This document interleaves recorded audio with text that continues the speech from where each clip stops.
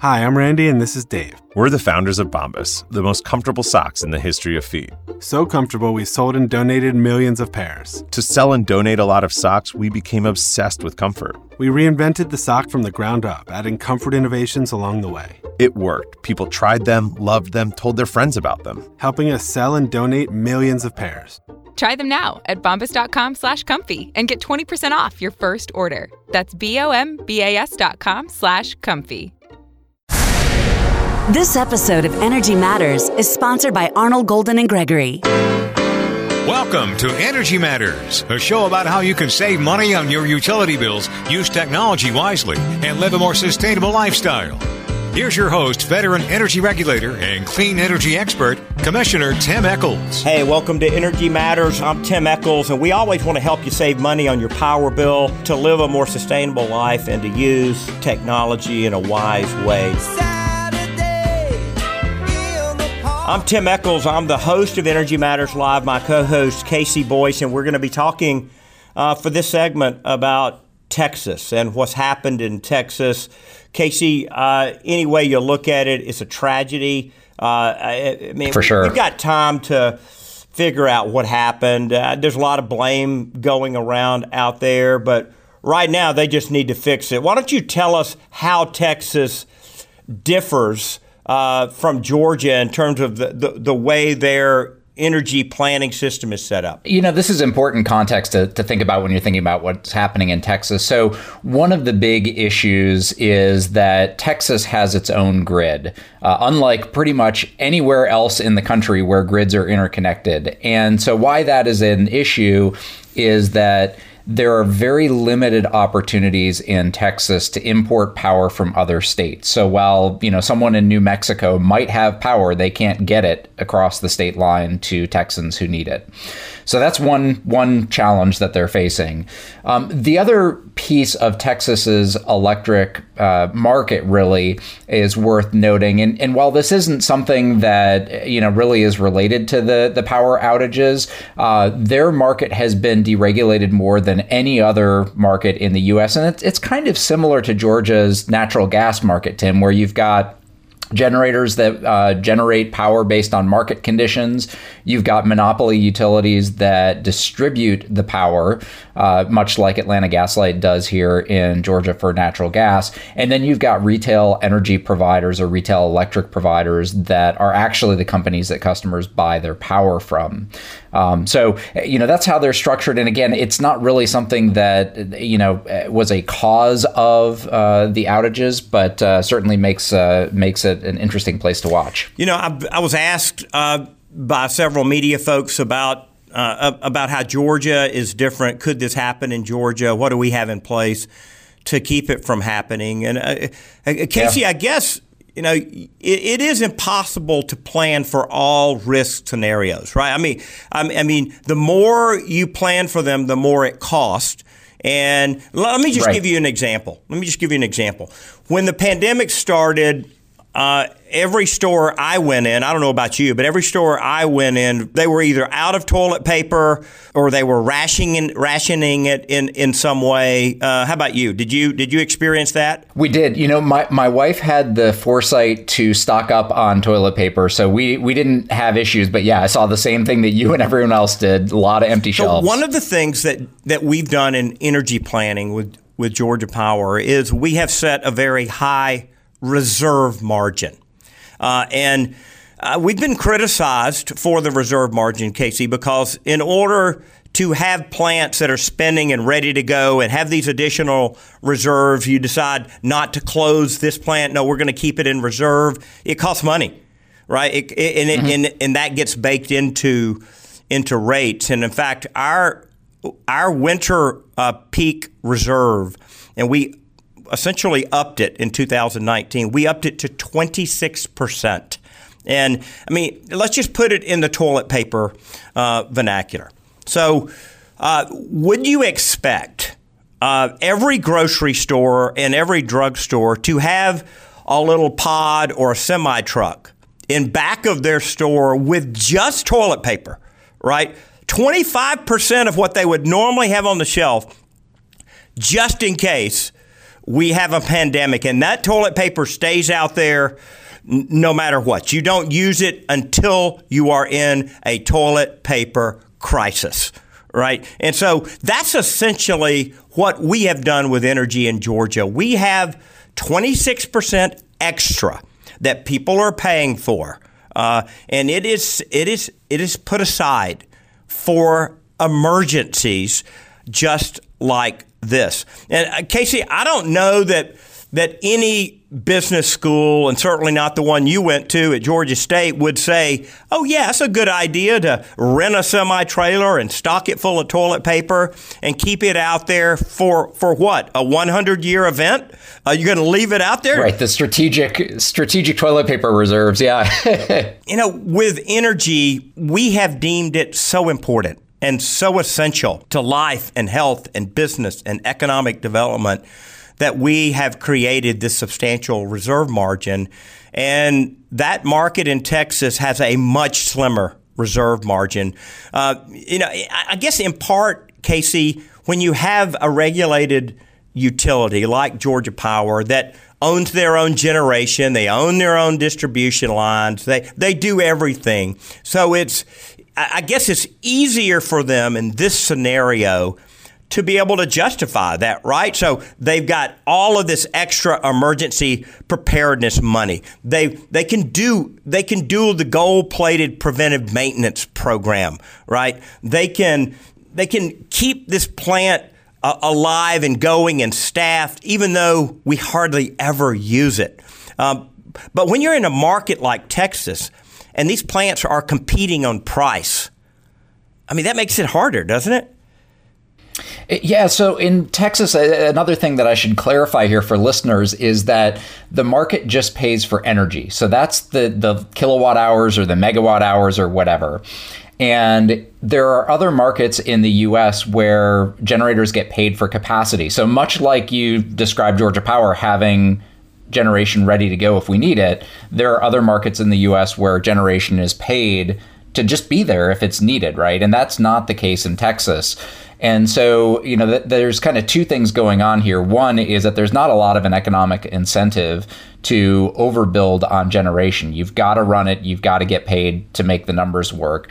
The flip side of it is that, when this cold snap hit and generation started shutting down and people demanded more electricity because, hey, it's cold out and you want to be warm, every generator that could was running because they were getting paid lots and lots of money because the supply versus demand was just that constrained. So this was not a case of power plants sitting there idle, not being used. It was a case of everything that could was running full tilt, and there were some other issues at play here that we'll talk about in a moment. Those prices, if you think about our cheap solar out in the field that we pay just about a little over 3 cents for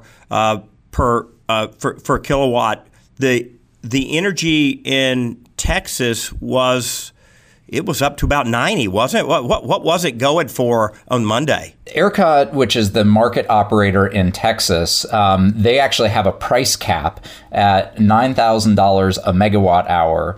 And so just to put that into perspective, that's about $9 per kilowatt hour, right? And you think about retail rate here in Georgia is about 12 cents per kilowatt hour. So it's way up there. Wow, 12 cents versus, what did you say, $9? About $9, yeah. So everybody was running that could, and it seemed like everything that could go wrong, and they're not, at the time of this recording, they're not out of this yet. Casey, right? You got snow sitting on solar panels. You've got older wind turbines that don't have a de-icing mechanism on the blade.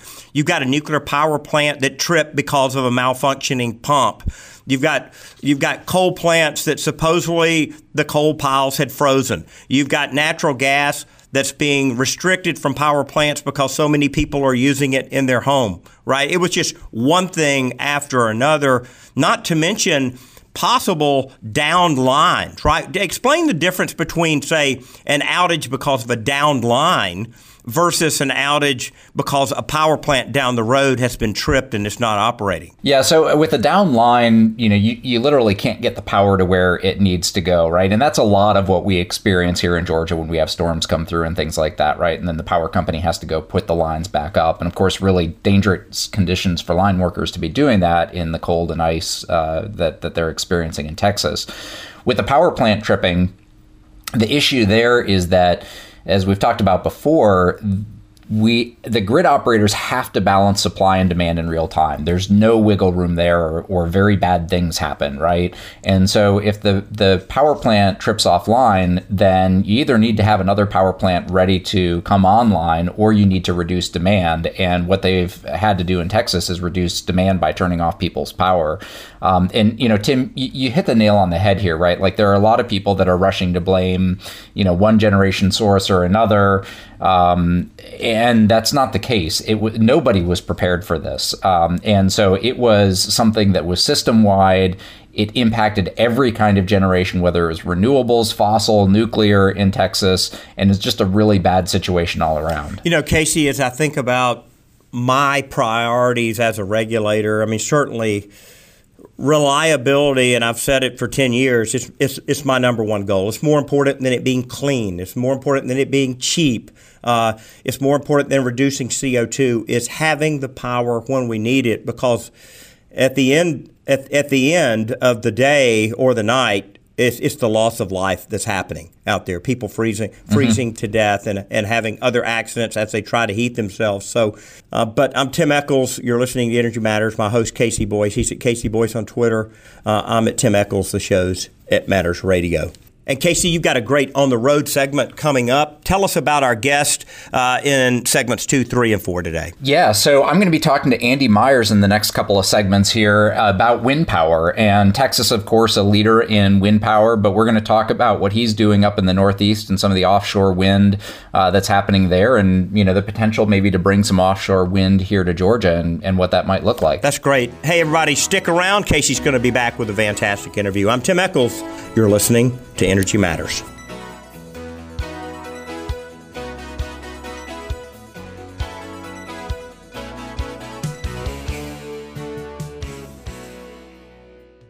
Energy Matters would like to thank Gas South for its support of the show. Gas South has a no-deposit policy and offers some of the lowest per-therm rates in the state. Use the promo code MATTERS for a special deal. Gas South, the difference is good. Gas South believes in the difference we can all make, like the difference in putting people first and showing that you care. For us, our difference is saving people money with our best rates and no deposit, and the difference we make in our community by taking care of our friends and neighbors and giving back 5% of our profits to help children in need. Learn more about what makes us different at gassouth.com. Gas South. The difference is good. Logan Booker, producer of Energy Matters, here for Green Power EMC. From the suburbs to rural farming communities, Georgia is enjoying the benefits of a more sustainable future through the power of solar energy. Available from 38 of Georgia's member-owned electric membership cooperatives, or EMCs, these not-for-profit utilities are harnessing the sun's energy to bring clean, renewable, and affordable electricity to 4.2 million Georgians. For more information, visit www.greenpoweremc.com or contact your local EMC. This episode of Energy Matters is sponsored by Arnold, Golden & Gregory, an AmLaw 200 law firm with 180 attorneys in Atlanta and Washington, D.C. They take a business sensibility approach when advising clients. They provide industry knowledge, attention to detail, transparency, and value to help businesses and individuals achieve their definition of success. AGG subscribes to the belief not if, but how. We thank John Gornall and all the attorneys and staff at AGG for sponsoring our show. We interrupt this episode of Energy Matters to take you outdoors. On the road again. Welcome back to Energy Matters. I'm Casey Boyce, on the road with Associate Professor of Engineering at Northeastern University, Andy Myers. Andy, welcome to Energy Matters. Yeah, thanks, Casey. It's great to be here. Well, in the previous segment, Andy, we talked a bit about what's going on in Texas and kind of, is it wind's fault? And the short answer, of course, is no. And I want to get your take on that here in a moment. But before we go there, why don't you introduce yourself to our audience? Who are you? What do you do? And what are you doing related to energy that we want to talk about here today? I did my PhD at Stanford University in earthquake engineering, and then became a professor at Northeastern University about 10 years ago. As soon as I became a professor, I started writing proposals and doing research on offshore and onshore wind energy. That's been my passion, and all of my research program revolves around wind energy, offshore and onshore. So how did you go from earthquake engineering to wind energy? That seems like a big leap. Yeah, well, so I had 2 years in between grad school and being a professor, where I worked for a company that made software for the insurance industry, that software that would estimate damage due to earthquakes and hurricanes. And as part of that, we had a project where we had to look at damage to a wind farm. So I started looking at the engineering aspects of wind farms. I've always been passionate about climate issues, and so I saw this way to connect my expertise with my passion, and then was able to get some successful proposals out there to get a research program going around this issue. Very cool. So you're doing that academically there at Northeastern University, but you're also co-founder of a company that's looking to kind of create maybe a new way of doing wind. Tell us a little bit about that. About 3 years ago, I had a sabbatical at Danish Technical University, and they have a whole department around wind energy, and so it's just a wonderful place where you get to meet experts in all the different aspects of wind energy. So I had the kind of support network and the space during my sabbatical to explore some really innovative ideas. So a colleague and I started talking about a very novel architecture for a floating wind turbine. And so this is an architecture that can solve some of the problems that exist with conventional technology for offshore wind turbines at the moment. And so we think it could be a really big part of offshore wind becoming a enormous part of global decarbonization. So Denmark, they've got a lot of wind resources there in the North Sea, right? Yes, yep. And, we've talked on the show before about the UK, and they're really putting an emphasis with their planning on offshore wind. Of course, they've got a lot of opportunity there, too. What's the situation like in Denmark with wind? I mean, are they, what kind of percentage of their grid is powered by wind? And so what does the outlook look like there? Yeah, Denmark is incredible in their worldwide reach in wind. Vestas is a Danish company, and they're one of the biggest turbine OEMs. Ørsted is a offshore wind developer, biggest in the world. So wind just kind of penetrates all around Denmark. Wind energy technology penetrates all around Denmark. The kind of concept that everyone knows about when they think of a wind turbine, the one that you see when you're driving and see a wind farm, that's called the Danish concept of a wind turbine. So wind energy is a really big deal in Denmark, and the fact that their technical university, Danish Technical University, has a whole department completely focused around wind energy is not something we have here in the United States. So in terms of percentage, I'm not exactly sure. It's 50 or more. It's a large percentage. Yeah, that's incredible. A couple of years ago, I did a road trip with my family. We started in Portland, Oregon, and worked our way back across the country, kind of across the northern tier, Montana, Colorado, Nebraska, and back on down to Georgia. And I had done some of that route, probably, 20 years ago or so. And one of the things that really struck me the most when we did this a couple of years ago is how much wind energy had been installed. I mean, it was very rare 20 years ago to see a wind turbine, and they were just all over the place in the West on this trip. And it's incredible. We don't have a lot of that in Georgia, really any of it right now. But, out West, wind is a significant part of their mix. Yeah, it's been a really exciting topic to study for the past 10 years. I mean, it's just exploding, and that's the onshore part that you're talking about, which also is exploding. But I look at the opportunity offshore in the United States, and I see all the action that's happening with leases that are being purchased by worldwide leaders in development of offshore wind, and I just feel that we are poised for explosive growth of this industry here in the U.S. Yeah, so I want to come back to the offshore wind potential here in a little bit, because as some of our regular listeners know, really, that's kind of where the potential lies for Georgia as far as wind energy goes. And I want to talk about what that might look like to actually develop.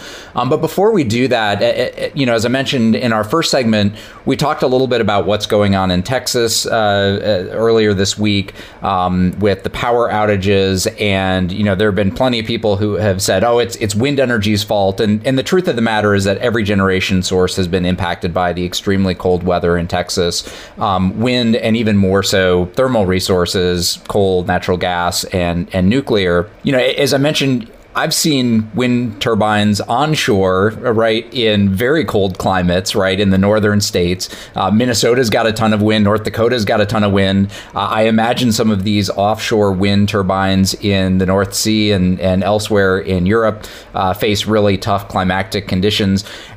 Tell us a little bit about, as you think about what's going on in Texas, what do our listeners need to know about, wind energy and its ability to perform in, really cold climates? And is there anything that Texas could do differently to make sure that they could use more of their wind energy should this happen again in the future?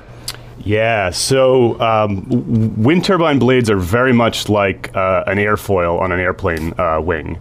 And if you've been about to take off on a very cold day, airplane wings ice up and they get de-iced. And the same thing happens with a wind turbine. And if you get ice on the wind turbine blade, it doesn't have the right weight anymore, doesn't have the right shape, and so it means that you can't operate them. Mm-hmm. There are technical solutions that wind turbines in very cold climates use, and it involves having blades that have some heating elements in them so that the ice can't build up. It adds cost to the unit, but there are solutions in place. One of the things that I've been thinking about with this Texas situation is wind is intermittent by its nature, right? That's a facet of wind energy that lots of people are working to overcome, and there's some great work in place to overcome it.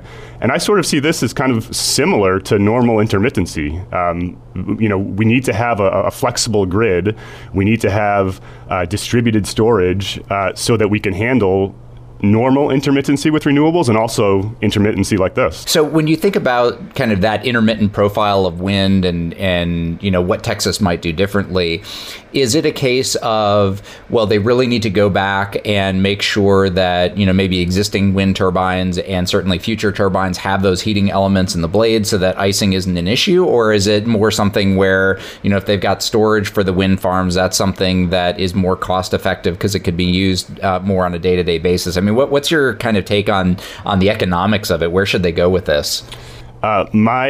My view is that this is a great reminder of grid infrastructure issues, and I think that they could avoid this problem in the future and also solve other problems by investing in a more resilient grid, a more flexible grid, and more distributed storage. There are lots of technical issues we have to sort out with all of those ideas, but this is just great motivation, I think, to get more folks thinking about those things, because it'll help with the icing and it will also help with the more regular intermittent issues with renewables. Yeah, and I mentioned in our first segment, Texas is a deregulated electric market, and so you've got deregulated generators, you've got monopoly utilities that move the power, and then you've got retail electric providers that actually, are who people buy their power from. And one of the interesting things in the market is that those utilities utilities, because they're regulated, they're not allowed to compete on the generation side. So I've actually worked with clients in Texas who want to put storage at their substations to provide grid benefits and resilience and things like that. And the Public Utilities Commission there said, nope, you can't do it because that's competing with generation. And certainly you can put storage with your wind farms or with your solar farms to, provide some backup there. But I'm wondering if the state of Texas might be reconsidering, allowing storage to be owned and operated by utilities just to help provide backup for this kind of event. It seems to me like, the more storage that's on the grid, the more ability that there is to ride out things that are kind of disruptive like this. Yeah, I think, I'm as I mentioned with my startup idea, which is trying to develop a new floating wind turbine, I'm finding innovating within electricity making is a difficult prospect. And if this can help this issue in Texas can help to motivate people to make innovation easier and changes easier to integrate into electricity making, I think that would, and exactly the kind of changes that you're citing there, if policies could be in place so that things like that could happen easier, it would make a world of difference.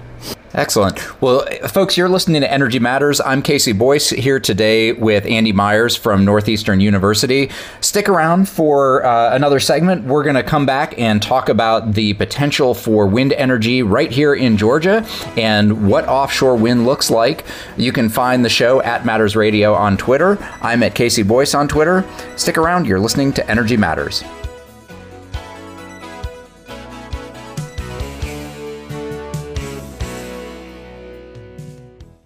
Creative Solar USA is a Georgia-based turnkey installer of innovative solar panel systems. With their NABCEP certified installers, they ensure you receive the highest quality solar energy system in the industry. They're proud to work with you before, during, and after the install, blending customer demand, system capability, and expertise to provide the best service possible. Contact them today at 770-485-7438 or creativesolarusa.com. Tim Eccles from Marlin Gas Services. As the port continues to grow, more and more trucking companies are using natural gas in their trucks instead of diesel. Marlin Gas Services is helping to usher in this clean opportunity. With their specialized rigs, they create virtual pipelines with all the equipment and expertise to provide reliable, clean natural gas. Marlin Gas is the company that gas utilities, pipeline companies, and industrial facilities turn to. See marlingas.com for more information. This episode of Energy Matters is sponsored by BMW Auto Sales. COVID-19 has changed everything, even buying a car. BMW Auto Sales, one of our show sponsors, not only sanitizes every car, but you can buy it online and they'll trailer it to your home anywhere in Georgia and surrounding states. They've used electric cars, plug-in hybrids, and traditional hybrids. Check out the inventory at ev-hybrid.com. That's ev-hybrid.com. They have a 3-day loaner period as well if you want to make sure electric works for you. Check them out at ev-hybrid.com. Welcome back to Energy Matters. I'm Casey Boyce, today on the road with Andy Myers, Associate Professor of Engineering at Northeastern University, and today we are talking wind energy. And Andy, you're located up in the Boston area, right? And you guys actually have a decent amount of offshore wind, both potential and that's being built, right? Tell us a little bit about that. Yeah, so being in Massachusetts and having my professional world revolve around offshore wind has been a great mix because Massachusetts has an unbelievable resource of offshore wind capacity. It has relatively shallow water, which is a necessity for installing wind turbines with current technology that is fixed to the seafloor, and it also has proximity to population centers. So it's the perfect balance. It's the perfect mix of features that you want in a site where offshore wind could be a very viable resource. The state has also been really out in front in creating legislation to make this industry happen here. So it must be 5 years ago now, they passed a law that authorized 1,600 megawatts of offshore wind capacity to be procured by the state. And they've already have two winning projects. So there's two 800 megawatt projects one from Mayflower Wind and one from Vineyard Wind, that have been awarded and are underway. And it's just so exciting to see something this big, this important for the U.S. and for the world happening so close to where I live. And so I know that, people have expressed concern, about the visual impact of wind turbines for these projects that are happening up near you. What do they look like? If you're standing on the shore and kind of looking out towards where they're building these, what do you see? Yeah, the current developments. So Viewshed is 10, 20 miles, something like that. It depends, how tall your wind turbine is for how far you can see it.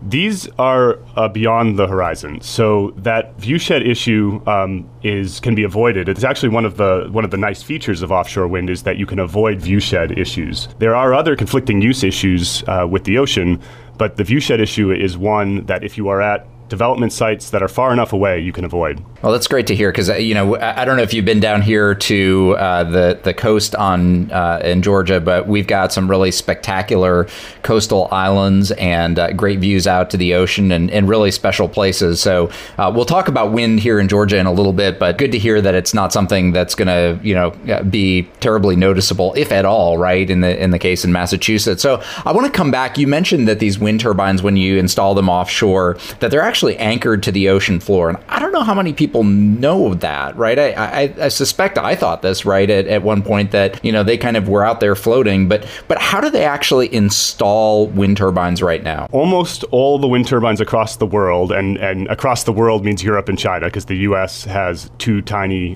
demonstration projects at the moment with full utility scale projects in the work, are supported by a foundation that's called a monopile. It's literally just a hollow circular steel tube, enormous, 5, 6, 7, 8 meters in diameter, that gets pile driven into the seafloor, 10, 20, 30 meters, enough so that it can hold it fixed in place. It takes a very specialized vessel to install these units. It's called a jackup ship.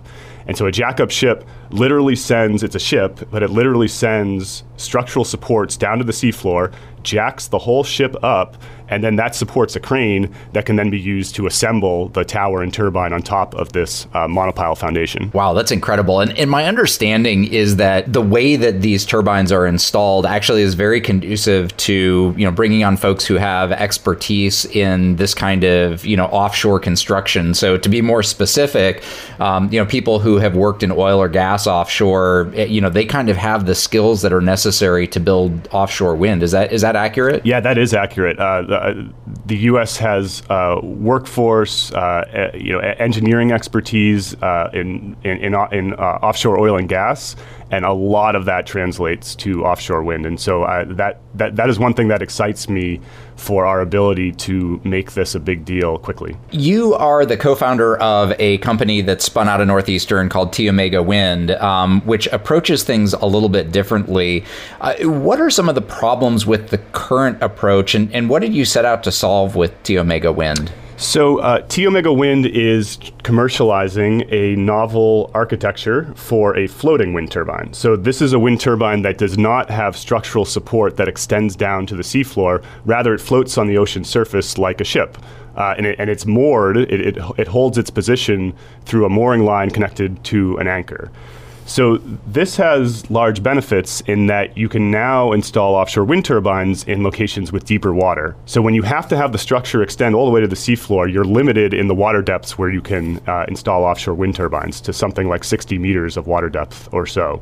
So there are lots of folks who see this potential to unlock a much larger offshore wind resource by developing floating turbine technology.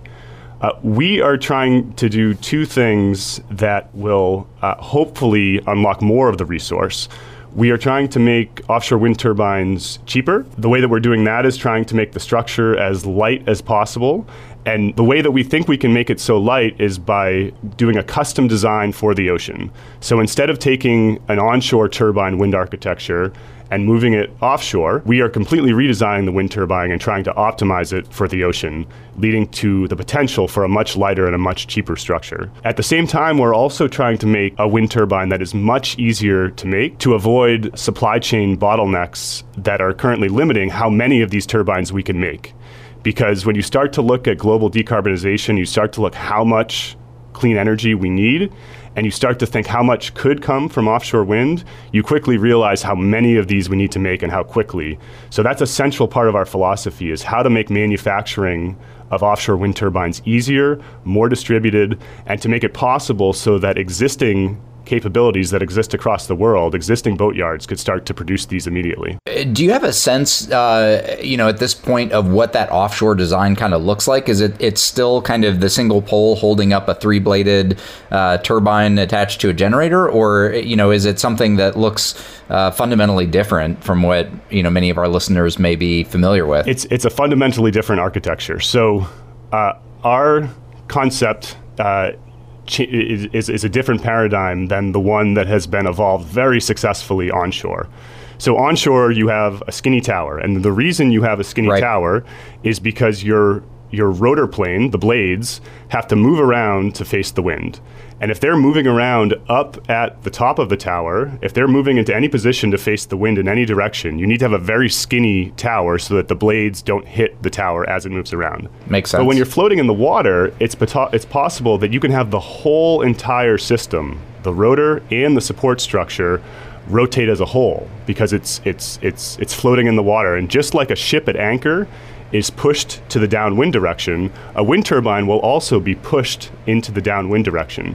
So this lets us have a much wider, more efficient support structure, since the whole system is rotating as a whole to orient to the wind. Gotcha. And so you don't have to worry about that bearing kind of up at the top where the generator unit is to allow that rotation. Very interesting. Exactly. Let's come back to, what this means for our listeners. And, we've talked briefly on the show before that the Southern Company, which is the owner of Georgia Power, has leased a couple of blocks for offshore wind off the Georgia coast. And, I've talked with some folks on Twitter when I think and they think we might actually see offshore wind developed here, and it's probably on the order of a decade or so. But Andy, when you look at the United States, right, and the Northeastern seaboard and the South Atlantic and the Gulf Coast and then off the West Coast, what do you see as far as the potential for offshore wind? And, is there a difference based on where you are in terms of what kind of technology is most appropriate, right? Like the traditional technology versus the kind of thing that you're working on? Overall, I see a huge potential for offshore wind. In addition to the features I mentioned earlier about it's a huge power capacity, it's located in the right locations. Another huge benefit is there's no land usage issues. All the complexities with land ownership, with other potential sources of clean energy, are avoided when you are offshore. There are other conflicting use issues, but land ownership is not one of them. All of those things make me think that offshore wind could be a big part of decarbonization. When you start to look at what technology makes sense where, the first issue that comes to mind is how deep is the water. And so in broad strokes, the Atlantic coast has a broad outer continental shelf. We have many, many miles of relatively shallow water in Massachusetts and also in Georgia. So that means that it's possible that you could use fixed bottom technology along just about all of the East Coast, except for when you get up into Maine. Maine gets deep water relatively close to shore. But then you look at the West Coast. The West Coast has basically no chance for an industry based on fixed turbine technology because the water gets so deep, so close to shore. So on the West Coast, floating wind turbines is the technology solution that has to be developed and commercialized to start to harvest this resource. When you think about, let's stick with the East Coast for a moment. Is there a limit to how far out you can place these things? So if we say, okay, and I'm just spitballing here, right? Georgia, we've got relatively shallow water, as you say, relatively far out. You can use the standard design, like you described, drive the pile into the ocean floor, kind of your standard wind turbine. Could you go out beyond the shelf and install the floating turbines that you're working on, or are there limitations based on the length of the transmission cable or anything like that would kind of get in the way of utilizing that resource? Yeah, there are lots of costs which scale with distance to shore. Transmission, like you mentioned, is one. Maintenance and construction, that much further you have to travel to get to the project. That is one issue. Another issue is federal waters go 200 miles off the coast. Outside of that, you're in international waters, and there it's unclear what can happen in international waters. Let me actually stop you there. We're going to take a break here, and we'll come back in a moment to finish this conversation. You are listening to Energy Matters. I'm Casey Boyce. Stick around for our last segment with Andy Myers.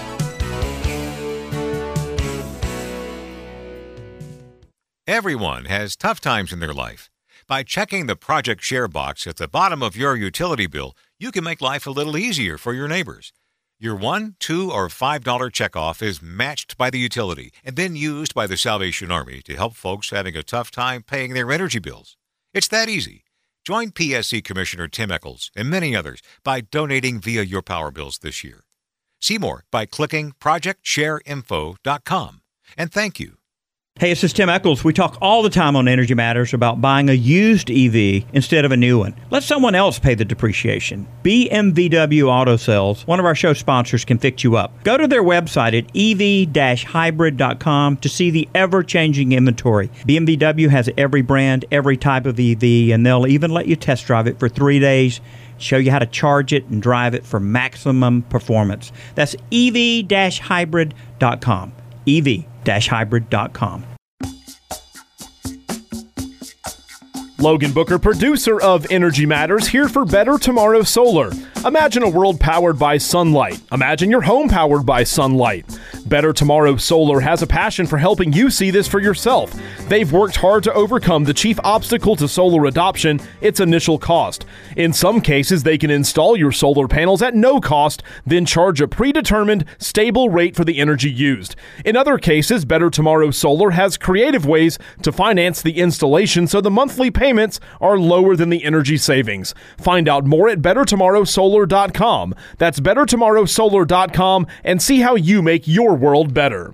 Welcome back to Energy Matters. I'm Casey Boyce. We are finishing up the show today talking with Andy Myers from Northeastern University and co-founder of T Omega Wind. And Andy, just before the break, we were talking about pirate wind turbines, those that were out in international waters 200 miles from the coast. So you were sharing some of the challenges of creating pirate wind turbines. So why don't you kind of continue that? What's the problem with going out really far with some of these wind turbines? Yeah, well, pirate's a great word. I think just the fact that it's unclear, jurisdictions are unclear, international law is unclear. Yeah, so I'm no expert in what you're allowed to do in international waters, but Andy, you can do anything in international waters. But every development I've seen so far is within the jurisdiction in the United States, that the Bureau of Ocean Energy Management controls, which is within that 200 nautical mile band. Again, we're kind of talking about the different resources for offshore wind across the country, and you had mentioned the eastern seaboard. We have relatively shallow waters, so we can use conventional turbines out west on the west coast. That's not really an option there. Have you done any work on kind of the overall generation potential? So as you think about, you mentioned early on in our discussion, you're really excited about the potential for wind to help with decarbonization. And when you think specifically of offshore wind, is this going to be kind of a minor player in our renewable energy future? Or is this going to be where all of the action is? Like, give us a sense of scale as it relates to, how much generation we're going to need. Yeah, so a couple of points, great question, and a couple of points I'd like to make is first is the scale of the resource. So if you just look at United States waters on the Atlantic coast, the capacity of that power is enough to power the whole country. So there is an enormous power capacity offshore. That's number one. Number two is, I think that if offshore wind energy could be made cheaper, and if the manufacturing issues that are currently limiting how fast we can make offshore wind turbines could be avoided, that a huge percentage of coastal population energy could come from offshore wind. Perhaps something as high as 50% of coastal populations, which are about half the world live near the coasts. So you're talking about some really big numbers of the potential if offshore wind were cheaper and easier to make. And, here in Georgia, we have a increasing amount of solar on our grid here. It's one of the great resources we have. Great success story for rural Georgia. Great success story for, all of us who buy electricity in Georgia. But of course, the sun doesn't shine at night and when it's cloudy. And, it is an intermittent resource as well as wind. When you think about onshore wind and offshore wind and kind of how that plays with solar, how do their characteristics differ in terms of when they're generating power and how that helps us make this transition to have more renewables more of the time on the grid. Yeah, so great contrast. Solar is amazing. I mean, it's unbelievably cheap, and it's unbelievably how cheap it's become, and how quickly the costs are falling. Solar, like you mentioned, every night you aren't getting solar. I'm not sure about Georgia capacity factors, but up in Massachusetts, solar I think is something like 18% capacity factor. And just real quickly for our listeners, capacity factor is the amount of energy that it produces versus the amount that it could if it was going 24/7. Exactly right. When you look at offshore wind resource, you tend to get higher capacity factors. So a good site offshore gives you a capacity factor of about 50%. But still, both need storage to be if they're going to be a significant percentage of energy supply, and they are nice complements to each other. The fact that wind blows at night is a nice complement to solar. The other issue that I think about that makes me like offshore is just that it's not using up land, and so solar has that issue, is that it uses up land for its generation. So we talked earlier about the viewshed, and that for most of this offshore wind, it's not an issue. It's over the horizon. People aren't able to see it from the coast, and so it really doesn't have any challenges there. Are there other environmental problems that we as Georgians or we as Americans should be thinking about as it relates to installing additional offshore wind capacity? Certainly, yeah. There are the oceans have many uses, including just being a natural wonder that we want to keep beautiful and wonderful. So there are many conflicting use issues with offshore wind that are worth discussing. The ones that are coming to my mind first are during construction, especially with monopile foundations. Those are the ones that get hammered into the seafloor. It's a very loud process, and that can disrupt issues like whale migration and things like that. In addition, this is a change to the fishing industry and how it will have to work with these offshore wind farms, and so how offshore wind and fishing work together is another situation that needs to be discussed.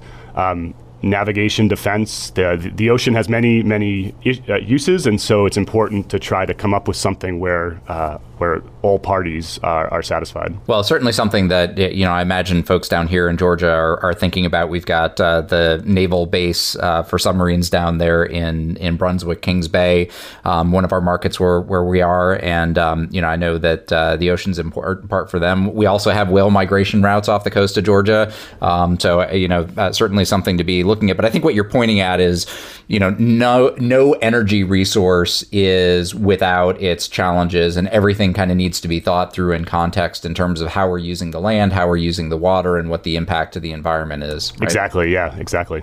Yeah. I just want to come back real quickly. You mentioned, good offshore wind sites have a capacity factor of around 50%. And just to put this in context for our listeners, if you look at the overall national power grid and all of the infrastructure on it, all of the generation, all of the transmission, all of the substations, all the wires that go to your house, all the transformers out on the street, that's got a capacity factor of about 50%. So, it sounds, Andy, that wind is potentially right on par with kind of what we're doing right now. Of course, there are the intermittency issues that you mentioned, and we can deal with that with battery storage, as we've talked about. On the show, we've also talked about demand response, which continues to be a horrible name, but it's this idea that, as generation mix changes or the availability of power changes, that, people can do things that don't really impact their lives, but help balance the supply and demand on the power grid. So that might be, preheating or pre-cooling their home when there's a lot of energy, and then kind of dialing back the thermostat briefly while there's not as much energy on the grid.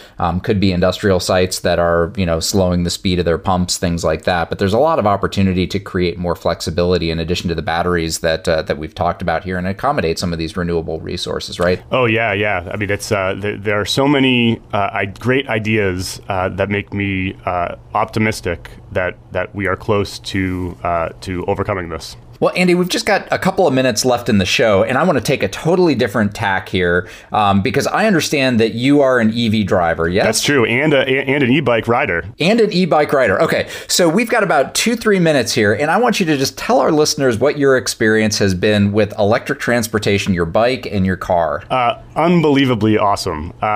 So we have a gas van, and we have a small electric vehicle, and my wife and I are always arguing who gets to get the EV if both of us need to take a car. It is fun to drive.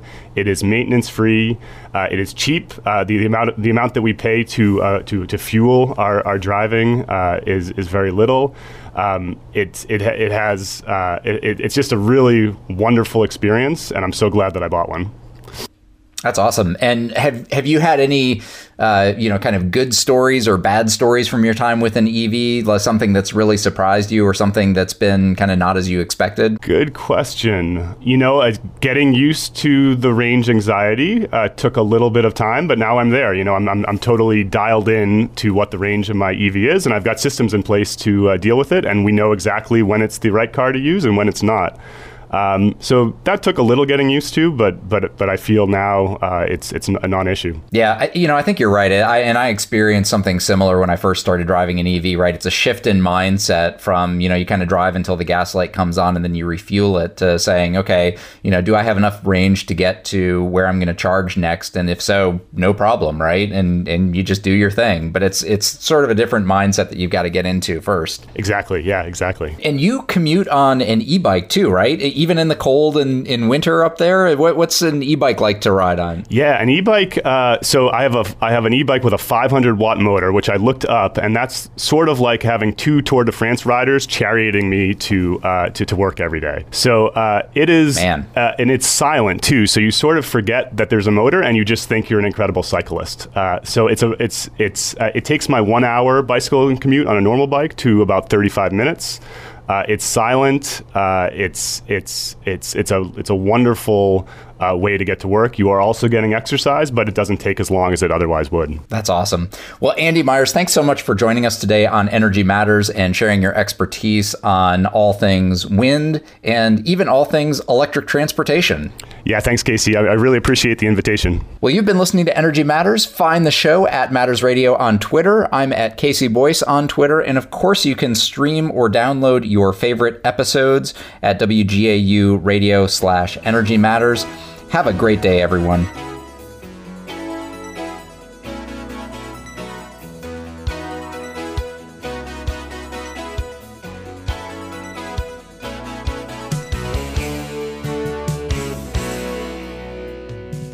The electric car revolution is coming, and the choices are growing. GEM cars are everywhere. You've seen these low-speed electric vehicles on college campuses, downtown Atlanta streets, and resort islands like St. Simons and Jekyll. GEM cars are street legal, equipped with seat belts, headlights, and a tag, and can operate on roads with speed limits of 35 miles per hour or less. If you want to know more about these electric cars and trucks, 6-passenger shuttles, mobile repair service, or full vehicle wraps, go to gemcarservice.com. That's GEM carservice.com. Tim Eccles of Energy Matters here for Solar Sun World. No doubt you've seen solar panels popping up all over the state. If you want the precision of German engineering when it comes to solar, Solar Sun World is for you. Gerd and all the folks at Solar Sun World understand the complexities of solar and how to make it work for you. From tax credits to inverters to accelerated depreciation, they'll advise you on the best path forward. And Solar Sun World now offers power purchase agreements. Find them at solarsunworld.com, solarsunworld.com. Hi, I'm Randy, and this is Dave. We're the founders of Bombas, the most comfortable socks in the history of feet. So comfortable, we sold and donated millions of pairs. To sell and donate a lot of socks, we became obsessed with comfort. We reinvented the sock from the ground up, adding comfort innovations along the way. It worked. People tried them, loved them, told their friends about them, helping us sell and donate millions of pairs. Try them now at bombas.com/comfy and get 20% off your first order. That's BOMBAS.com/comfy.